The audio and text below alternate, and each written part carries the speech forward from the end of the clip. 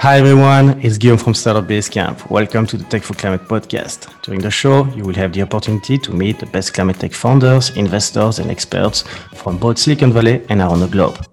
They will share with you their stories and personal journeys into this growing and exciting industry, giving you some insight into the ecosystems that help you to take part in the fight against climate change and benefit from the opportunities it can represent. The podcast is divided in two small interviews. During the first part, you will get to know our speakers, their perspectives on the climate crisis and how climate tech is changing the game.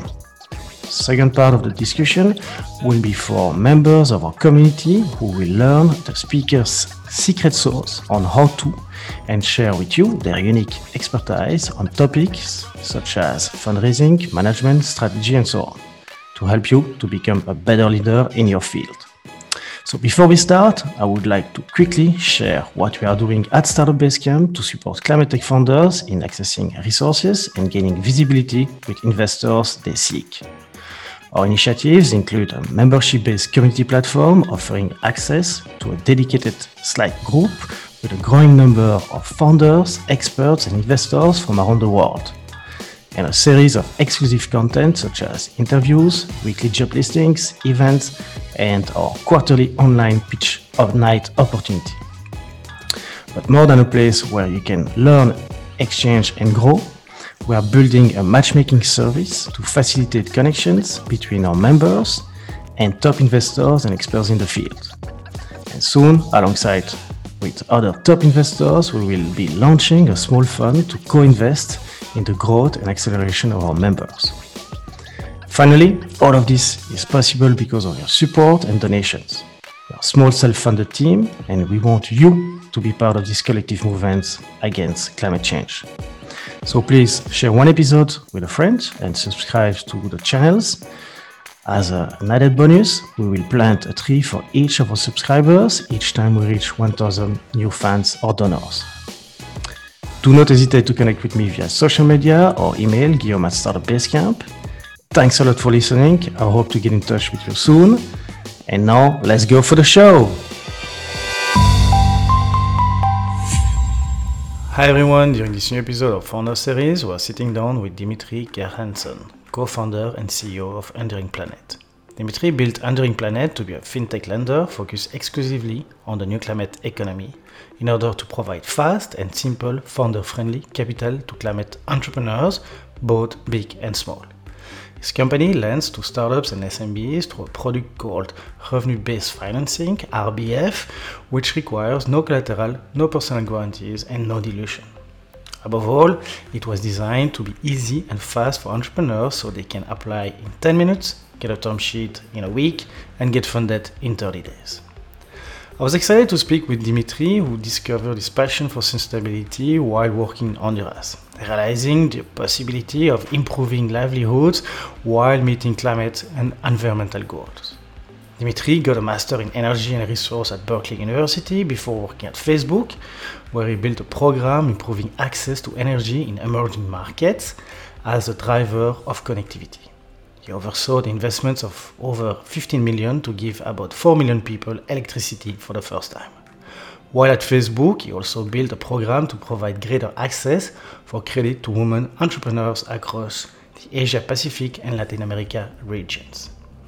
He then transitioned to co-found Enduring Planet to provide climate-focused companies with a financing alternative to traditional VC capital. In this episode, we will learn more about the main players and needs in the climate finance landscape today, the global amount needed to reach net zero versus how much is currently deployed, and the main challenges and opportunities in the market to accelerate the capital deployment. Together, we will cover the real impact of those funds and capital allocation on climate change and the planet in general, why they need to exist, and whether green finance can be a greenwashing tool to some investors are leveraging to attract more capital under management. Finally, Dimitri will share his founder's journey in building Enduring Planet, what keeps him up at night, and how you can get involved. During the second part of the talk, Dimitri will give his secret sauce for early-stage founders looking to fundraise by giving his tips for increasing the odds of success. Finally, he will share how he has managed to maintain a good work-life balance as a busy CEO and some of the books he has learned from. Dimitri, welcome to the show. Hi, Dimitri. Welcome to the Tech for Climate podcast. I'm super happy to have you here with us today, and I believe it's going to be a great opportunity to hear your story and learn more about what you are up to with Enduring Planet. So welcome to the show. Thank you. Thank you so much for having me. So before we start, can you give us a 30-second introduction about Enduring Planet? Sure. Yeah, Enduring Planet is a fintech lender focused exclusively on the new climate economy. So we provide fast, simple, and founder-friendly capital to climate entrepreneurs, big and small. We lend to startups and SMBs, currently through a product called revenue-based financing. So no collateral, no personal guarantees, no dilution. Apply in 10 minutes, get a term sheet in a week, get funded in 30 days. So before we go and we dig into that and try to understand how everything works with you guys, let's start from the top. Can you tell us a bit more about your personal story and background? Sure. I mean, what are you passionate about? What do you love to do besides building Enduring Planet? I mean, what makes you feel inspired and like your best self? As I always ask, I mean, who is Dimitri? Who is Dimitri? Where to start? I've been working in climate and impact investing for over a decade now. So I started my career working internationally. I lived and worked in Honduras for a couple of years as a Peace Corps volunteer, working on everything ranging from household electrification to clean cooking to sustainable agriculture and coffee production. That got me really into sort of the idea that there are ways in which we can improve livelihood while meeting, call it climate, environmental goals. I figured I should probably learn some things, and so I went back to school. I went to grad school at Berkeley, thinking I would get a PhD in energy and resources. After getting my master's, I realized that sort of the academic path wasn't entirely for me. And I ended up joining Facebook, of all places, now Meta, to build out a program to support improving access to electricity in emerging markets as a driver of connectivity. We invested a little over 15 million bucks into a variety of startups, debt funds, nonprofits. We built products ourselves, both hardware and software in the space. We got somewhere between 3 and 5 million people electricity for the first time through that program. Then I transitioned to the product partnerships team at Facebook. I ran some corporate accelerators focused on impact tech, one in India, one in Puerto Rico. And then I also built a program together with Calvert Impact Capital to provide greater access to credit for women entrepreneurs across Asia Pacific and Latin America that were building sort of e-commerce businesses on the Facebook platform. I left after about 5 years and joined this group called Enduring Ventures. And Enduring Ventures is kind of an interesting mini young Berkshire Hathaway. So they have mostly a holding company model where they acquire and manage portfolios of small businesses, ranging from HVAC to construction to rural internet. They also have a venture studio. And so I joined on the holding company side. I did some M&A and ran one of the portfolio businesses for about a year. I also helped incubate a startup in the venture studio that raised money from Lower Carbon twice, and I still sit on the board of that company. It's called EcoSofi.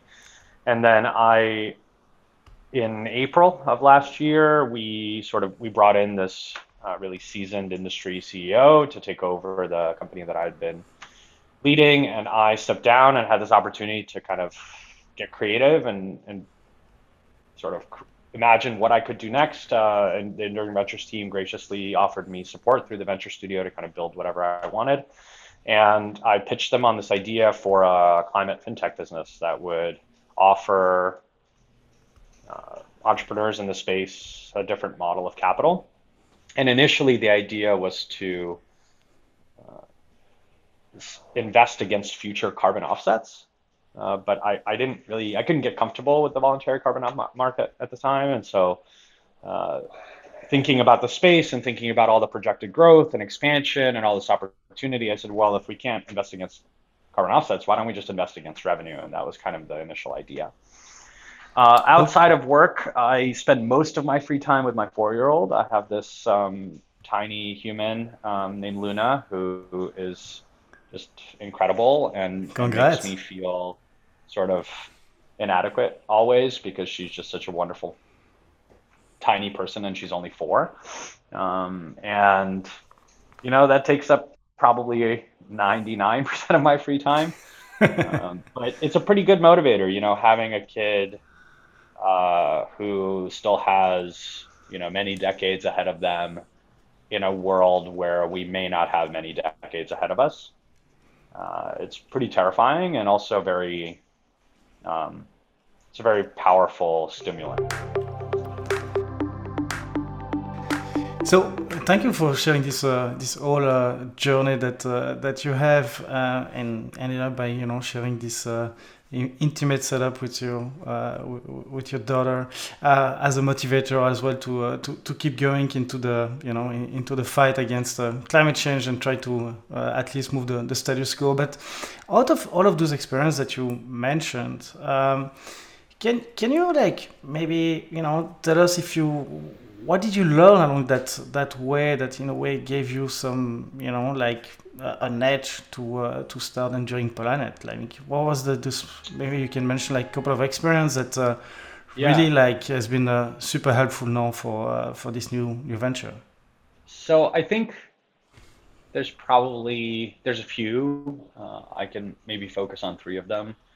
One came while I was in the Peace Corps, and I had entered the Peace Corps with this idea that I would be saving the planet. And then I spent time with people who were living a very different life than I had lived. Sort of, I became more aware of the pretty dramatic inequality and lack of, um, I guess, for lack of a better word, development in some of these markets. And I realized that the thing that mattered more to me than saving the planet, because the planet really on like a planetary time scale is going to be fine, even if we nuked everything a billion years from now, there would be plenty of new life and it would be as if we never existed. But all of the damage that we're doing today has a disproportionate effect on underprivileged populations. And so that was kind of the initial motivator. Okay, I'm going to work on sort of climate and people, climate and development. And then when I went to grad school, I ended up in South Sudan. So I was living and working in Juba for a little while, and I initially planned to be working on policy, but sort of unfortunately for South Sudan and unfortunately for my master's, about 6 months before my master's was due, the country fell into a new civil war. And I had this like urgent need to sort of pivot and figure something else out. Otherwise, I'd have to extend grad school by another year. And I sort of came across this work around the challenges of financing the energy transition in Africa. And I had been sort of chatting with this group called Cross Boundary, which invests all over the region in CNI and energy access projects. They also do a bunch of investment advisory work. And we ended up collaborating on a paper together with a professor out of Stanford, a guy named Ashby Monk, and my advisor at Berkeley, Dan Kamen, on sort of microgrid finance as a and sort of mechanisms for advancing capital flows into microgrids and emerging markets. And that really got me down the like finance path. I ended up taking a bunch of classes at Haas, at the business school at Berkeley. I I basically did everything I could to just absorb sort of project finance and early stage corporate finance. And then I spent some time working on market development and sort of startup development in the energy access sector with the IFC and Lighting Global. There's a big program around sort of supporting startups to address energy gaps in East Africa. And and that was kind of the like, okay, first I transitioned from planet to people, then from sort of like policy to finance. And then in my time at Facebook, as we spent all of this, we like really invested in understanding the gaps in the energy access market and climate and emerging markets and sort of the expansion of renewables in places like East Africa, Southeast Asia, Latin America. The number one gap that kept coming back was sort of appropriate capital and catalytic capital. And that's where I spent most of my time.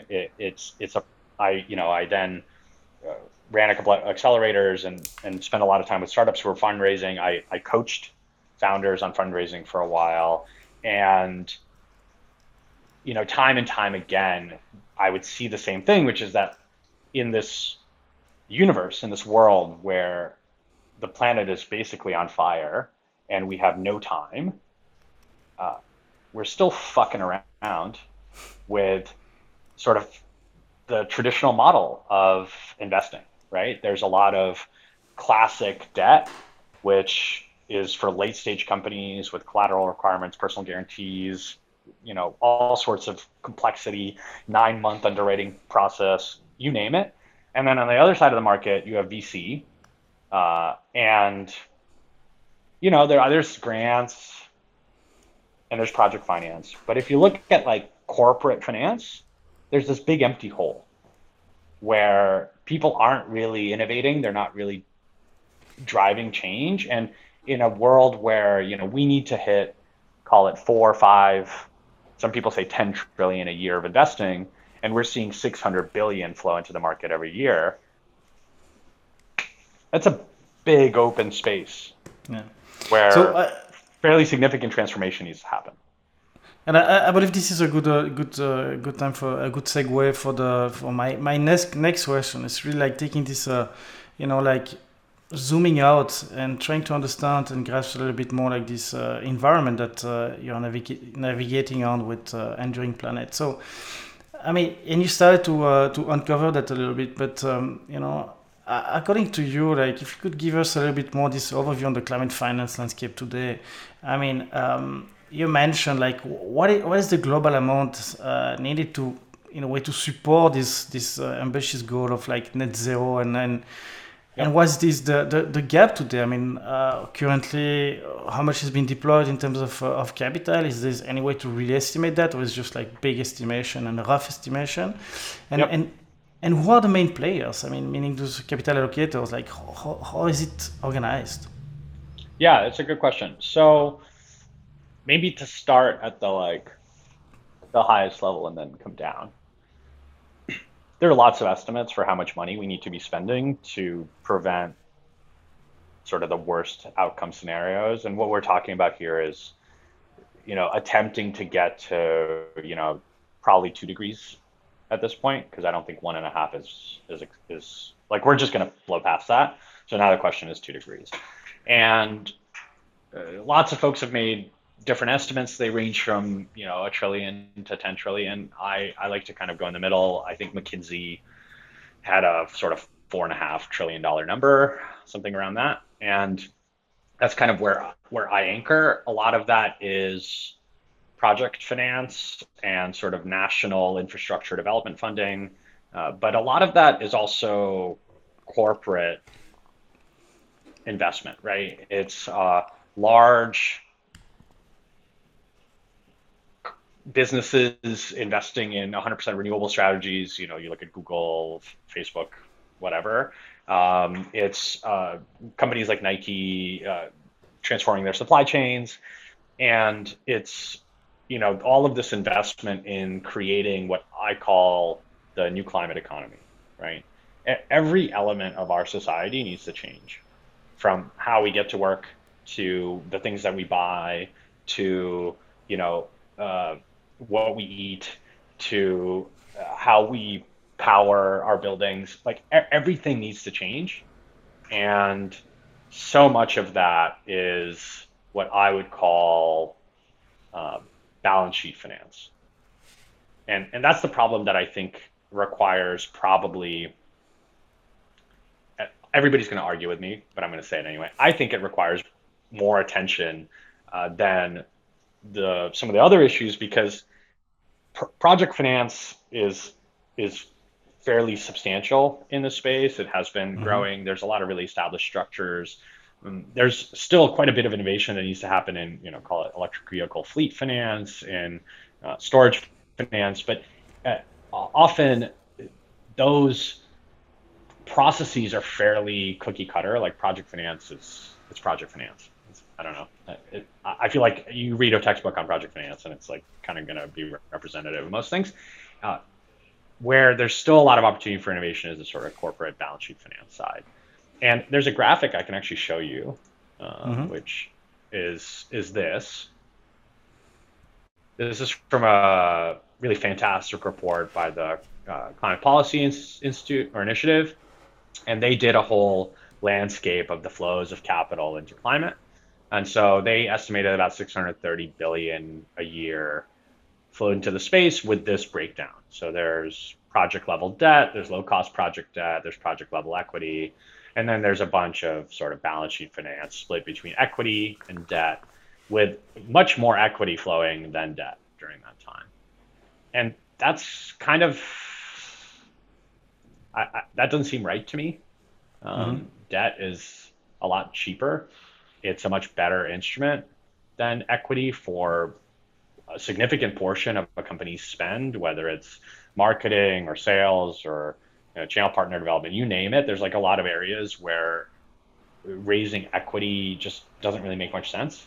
And so this to me signals that there's a pretty big opportunity to provide Mm-hmm. debt to the market, which then helps founders reduce their cost of capital. It helps them retain ownership. It helps transfer more ownership to employees because now there's more equity available because it hasn't been given away to VCs. It also, I think, helps temper some of the sort of VC market dynamics because now money doesn't have to be raised at crazy increasing valuations that aren't representative of the business. Like there's a lot of benefits that I think come from better capitalizing climate businesses. So my question would be for you is like at which level in the value chain this balance sheet financing is the most appropriate for companies? I mean, I guess like it's more like working together with maybe venture capitalists or like grants allocator at different stage, and then so at which stage is it the most appropriate, and what are the challenges and opportunity that you see in a way to accelerate this balance sheet financing at scale? I mean, what is blocking it? What are the roadblocks that you see? Is it like a need, for new providers like you?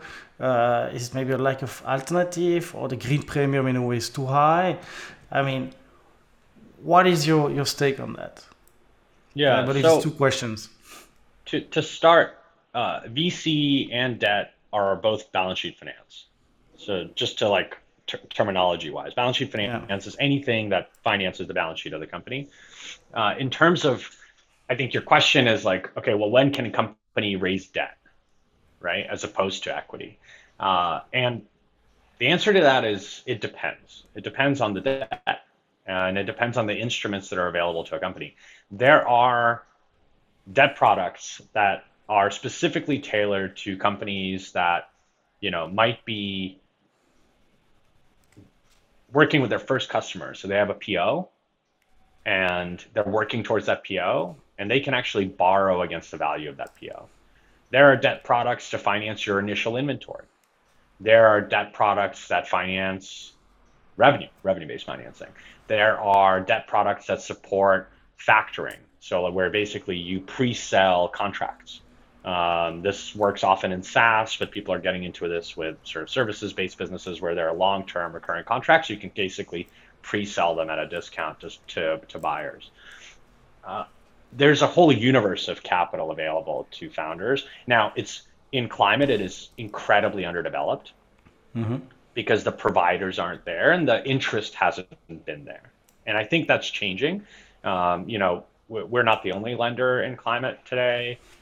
Third Sphere has a debt fund. Lacey has a debt fund. There's a group called Homecoming Capital. There's a few. We're the only, I would say, fintech lender focused Mm-hmm. exclusively on climate today. And there's I think a few things that keep this thing from being at the scale that it needs to be, right? So one is, I think, general like market education. There's so much talk about this venture round or this valuation or this exit, and there's very little dialogue about sort of holistic fundraising and thinking about different instruments to fill your capital needs. So I think there's an education gap. Two, I think there's a provider gap. I think we just need more of us. I would be happy to see 100 enduring planets out there. The need is so large that we'd have plenty of work to do. There's also, I think, some limitations on sort of understanding of how these companies truly perform. So there's like a data gap, which, I think if we had better data that were publicly available, and this same problem exists in e-commerce and SaaS, and people got around it by just doing transactions, right? But I think, having some performance data about, okay, well, climate is not just super hard tech that takes 15 years to see your first dollar of revenue. There's this entire universe of companies. How do we think about lending to this universe? And how do we think about deploying capital at various stages with increasing sort of with a reduction in risk premium for companies as they perform, as they hit certain milestones? Does that make sense? Do you think I've answered it? Yeah, I think it makes sense, and I like to zoom out a little bit and ask you. I mean, do you see any difference between the EU and US, North America market per se in itself, or do you see that there is more like players, or like maybe the regulation is easier, or how do you see? I mean, on both sides of the Atlantic, I would say. It's a good question. We invest exclusively in the US for now, in part because we're not trying to navigate cross-border lending regulations and requirements, and sort of there's a lot of data privacy differences between the US and Europe, although we actually sort of already, I would say, probably are GDPR compliant.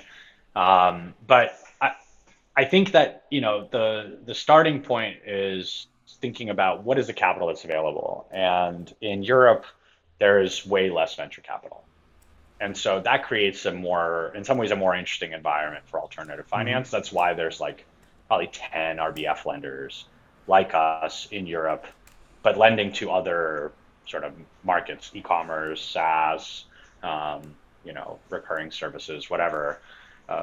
There's quite a few players that offer sort of a similar instrument, and they exist because there's this big gap. Having said that, I think there's also just a smaller community of borrowers, and so in some ways, why didn't we start in Europe? Because in some ways, the U.S. presents a larger market to begin to deploy this capital in. But I think Europe's a pretty exciting place to expand for us, and we think that there's a deep need. But I think this need is everywhere. I mean, right now we're mostly talking about venture-backed startups, but if you look at small businesses that are part of the climate transition, folks who might be doing residential solar sales, folks who might be doing energy efficiency retrofits, they have no access to credit. That like VCs aren't going to give them capital, and if they go to a bank, they have to put their house up as collateral in order to fund their business, and that's, to me, it's often we haven't even talked about sort of the like inclusion aspects of this financial ecosystem, which largely, almost exclusively serves white men. And that's a pretty big problem for having like an equitable and inclusive climate transition, because underrepresented founders 1% of venture capital, less than 1% goes to people of color. So that's insane. That's insane, and that's insane. But unfortunately, I mean, it sounds that this gap has been there for a long time, and thanks to people like you are raising up this voice to make the change. And I think thanks to services and tools like yours, it will allow more minority in a way to get access to this capital needed to grow and develop their ID companies and venture. So to close this section, before we jump into the Enduring Planet as a company per se, I mean, as everyone knows, there's always some, controversy around like sustainable ESG fund, climate capital. I mean, according to you, I mean, what's the real impact of those funds in terms of like, against climate change and for the planet in general? But I mean, or do you think it's more like a buzz or greenwashing thing that big investors can try to leverage to look better and maybe attract more capital under management? I think it is important to distinguish public market ESG investing from other forms of climate finance, right? There's a big difference between, call it what, I don't know, Breakthrough does versus a public market ETF that may hold shares in, I don't know, Coca-Cola, right? Like dramatically different in terms of climate impact. Uh, I think that this ESG label is often misused, misunderstood, greenwashing, whatever. But I think that's the problem with most finance. Like, until we realize as a collective community that capitalists are not encouraged to provide a social good unless they're forced to, we're not going to see real change. And so this is where things like the SEC new disclosure requirements are important, but it's not enough, right? This is why most people who have worked in climate for a long time push for really aggressive, either carbon tax policy, reporting requirements. A lot of folks push for divestment or activist investment. Like there's so many different models. Most of those are not applied in traditional capitalism because that's not how capitalism works.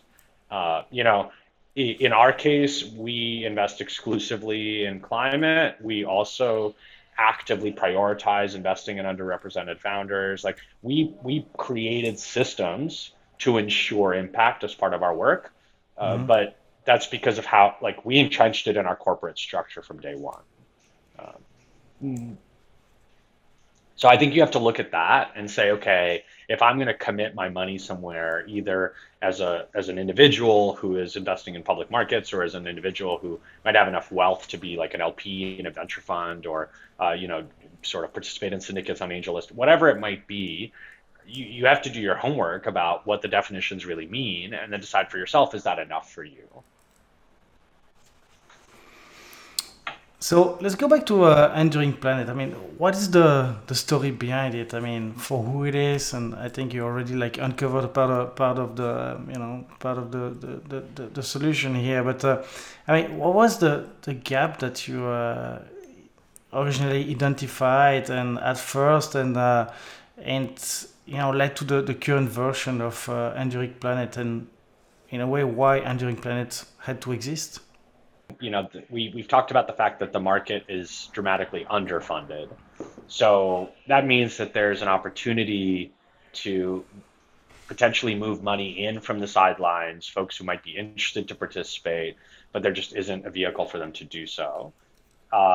Two, a lot of the funding for entrepreneurs is venture, which means that either there are people who are being left out because they're not quote quote venture backable, or there are people who are overcapitalizing their businesses with venture when in reality they should be taking less while raising additional funding in other forms to meet those overall capital needs.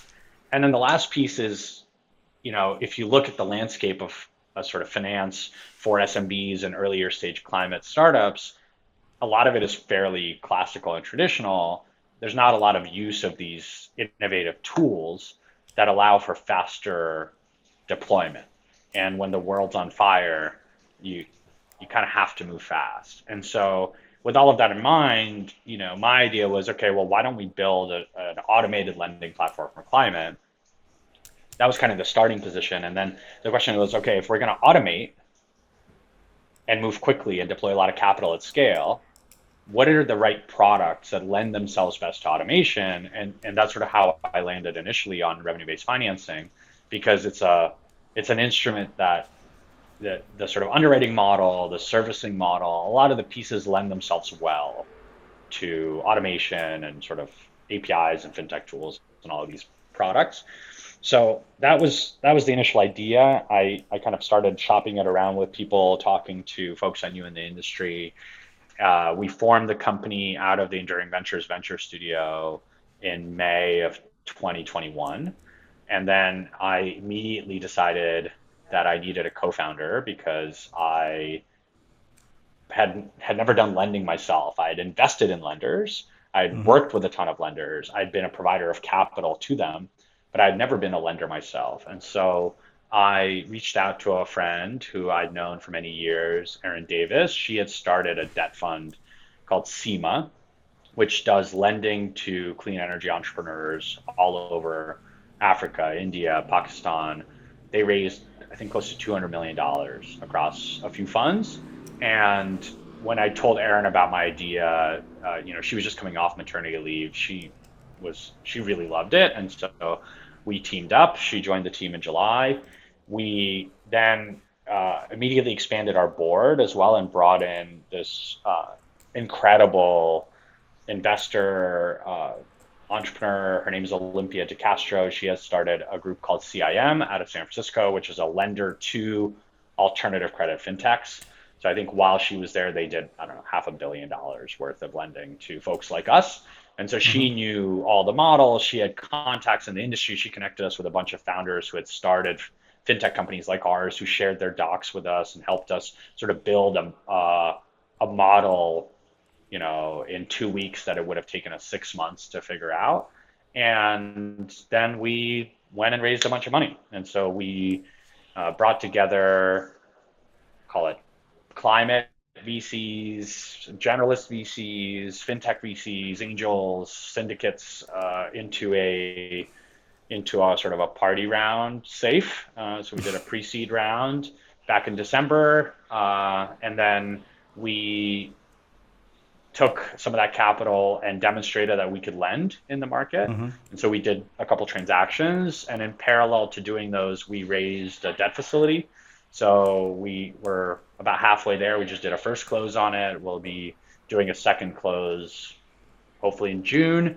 And that will give us about $5 million to invest in the space. It's probably about 20-ish transactions. Mm-hmm. And that will be all revenue-based financing. And then in parallel, we're starting to look at other products and other instruments that we can deploy in the market. We actually just did a pilot investment with a different structure that I can't yet talk about. And then we're also working with a large corporate strategic on a partnership to lend to SMBs that are also in climate in the US. And so, our goal is to prove that this uh, alternative finance model works in climate and then really scale it, both in terms of who we serve, uh, SMBs, startups, where we serve them, US, Europe, Canada, Australia, you name it. And then what products we offer them. Eventually, we would like to offer climate entrepreneurs non-dilutive capital at every step of their journey, from inception to, whatever, as late as you want to go. So, speaking about the selection of the project you're looking at, so clearly there's like I mean it's climate tech project. So how does it work? Like how do you ensure like that is not only like the financial viability of the person who is borrowing the money, but what are the other criteria that you are or you have put in place to ensure that you kind of like stick to the frame and you're not just lending money to anyone who has revenue in a way? So there's a few things here. So one, we lend broadly across climate. We support companies that are in, call it mitigation or the Yeah. reduction of emissions, folks who are removing carbon from the atmosphere, and folks who work in adaptation and resilience. We don't have a CO2 equivalent or GHG emission target reduction goal. because we don't only fund companies with direct impact. If we invest in a business that has, call it SaaS revenue from providing folks uh, climate risk intelligence for agricultural lending, that's our second transaction. Pretty hard to tie that to a GHG reduction, right? Having said that, it's a pretty critical piece of creating a world in which farmers can access capital in a sort of climate affected world, right? The other thing that we look at is we care deeply about supporting underrepresented marginalized founders, diverse teams, and companies serving communities that may be adversely impacted because they are marginalized. And so in our underwriting criteria, we actually add points to companies that might fit these criteria because we want to prioritize investing to them. I think beyond that, we're pretty open. So if a company, at least for our revenue-based financing product, what we need to see is consistent growing revenue with strong gross margins. There needs to be a baseline of revenue that's met. We actually, all these criteria are public on our website. Any company can go on our site and actually estimate how much revenue-based financing they could raise before they apply. There's no like email sign up. There's no username required. You can just go and play around with our calculator. And we don't like take bets based on where people went to school or who referred them to us or how big their TAM is. Like that's not our job. We're not VCs. We're here to provide fast, simple, founder-friendly debt capital to climate entrepreneurs of any shape or color or size, right? So you could be a small 2-person business in Texas doing solar lead gen, or you could be a Series A, microgrid controls, hardware and SaaS business, and like all of those things are in scope to us. So my next question, and we're almost finished with that first part of the show. So what are the current and expected economics of Enduring Planet? I mean, like the business model, and what is your future projection that you have, and maybe who's lending you the money as well? At which terms? So we make money in a few different ways. We charge fees on the capital that we manage for the sort of capital that we raise, so almost like a fund. And then we also get carry on the investments that we make, where we basically have a delta between the rate that we charge startups or SMBs and the capital that we then have to pay back to our lenders. Our current fund has participation from a few, call it high net worth individuals, a couple private foundations. We have some pooled DAF money, so it's a donor advised fund through impact assets. It's kind of a blend. I think that's probably how it will work for the first facility. And then we are in discussions with lots of different capital providers who like to support, call it alternative finance and climate for our expansion. Our sort of ambitious goal is to be doing $1 billion worth of capital deployment in 5 years. Is that reasonable? I don't know. Entrepreneurs are supposed to be a little crazy. Clearbank did $1 billion in 5 years. Pipe did $1 billion in a year and a half. So, anything's possible. Yeah. So, what's the size of the market opportunity on that you guys are estimating? And I mean, what are the steps in a way to scale and do this billion in 5 years as you mentioned as an ambitious goal? I mean, what's next for Enduring Planet? Yeah, so if you look at where balance sheet finance needs to go, we need to see probably 1 to 2 trillion a year of capital flows into this market. So if we capture 1%, that's 10 billion a year. And I think, the world's our oyster, right? Like it's a crazy space in which there will only be more demand for capital. And so I think there's an opportunity to position oneself as a sort of startup and founder aligned capital provider who is also value aligned around climate, and to provide capital in a way that makes it easier to raise rather than harder, right? Like in our case, the application process is about 10 minutes. Mm-hmm. We can cut a term sheet with just the application in about a week, and we can fund in 30 days. You find me a lender that can do that in climate, Then, and I'll happily talk to them.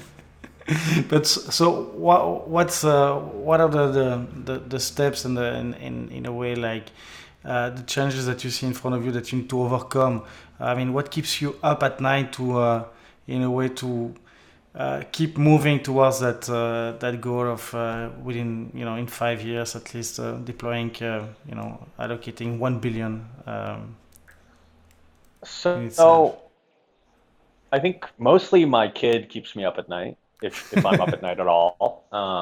She tends to show up in our room at 4 in the morning, post whatever nightmare she had.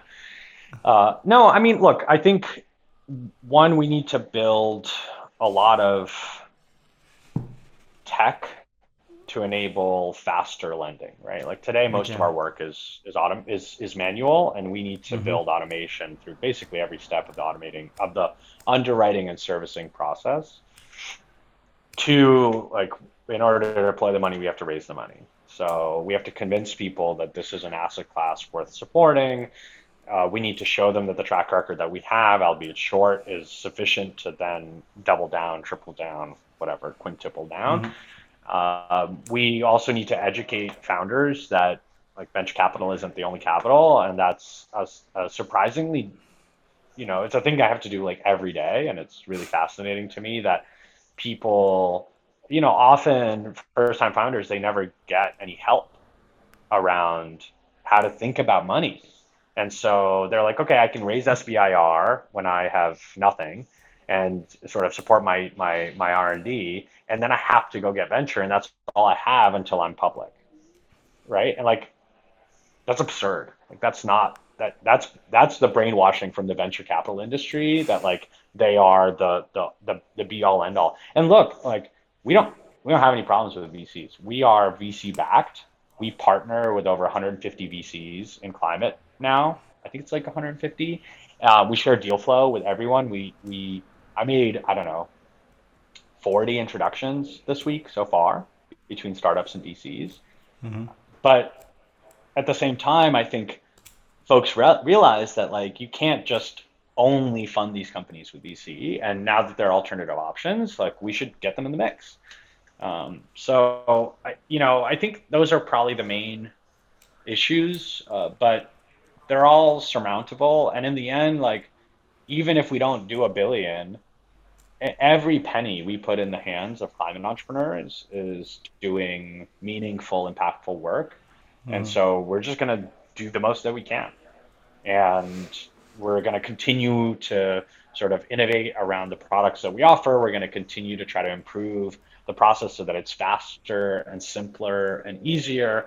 And I want to continue building out the additional value that we can provide entrepreneurs, whether it's insights around capital and fundraising, like we already produce a bunch of content on that front, whether it's drawing some kind of conclusions from the data that we see in the market to help founders run their businesses better, whether it's creating these connections between resources so that folks can move faster. Like in the end, we don't really have time to mess around. Yeah. It, Look around, you know?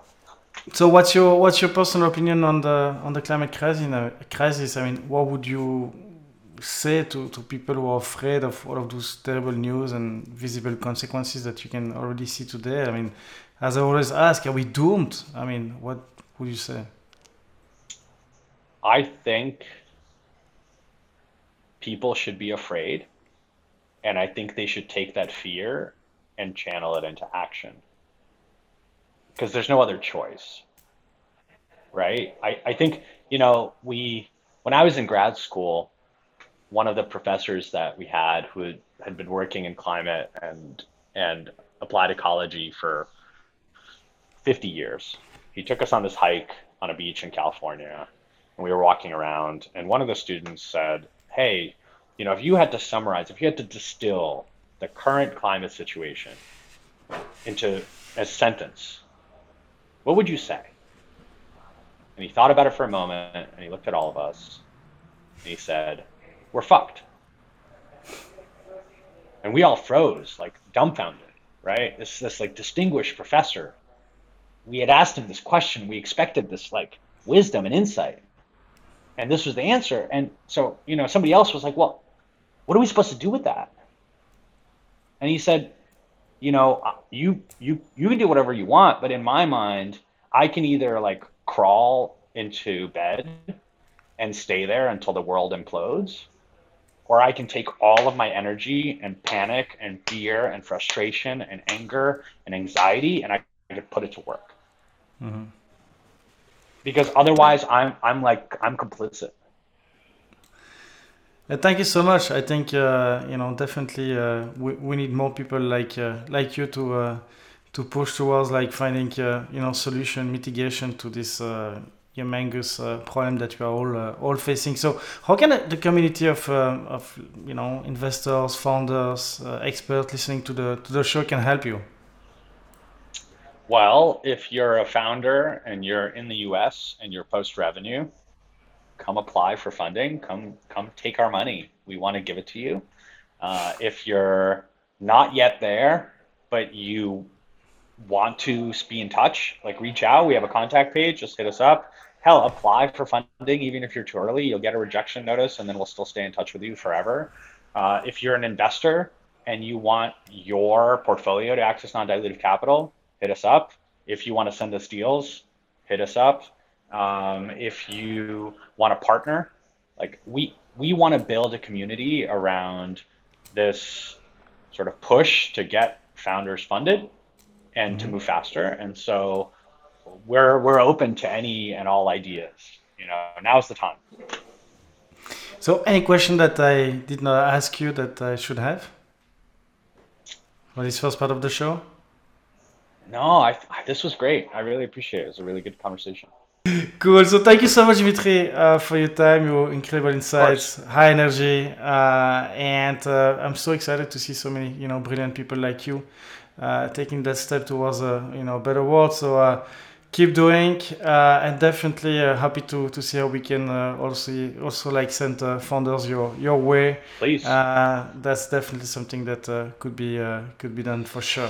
So thank you so much.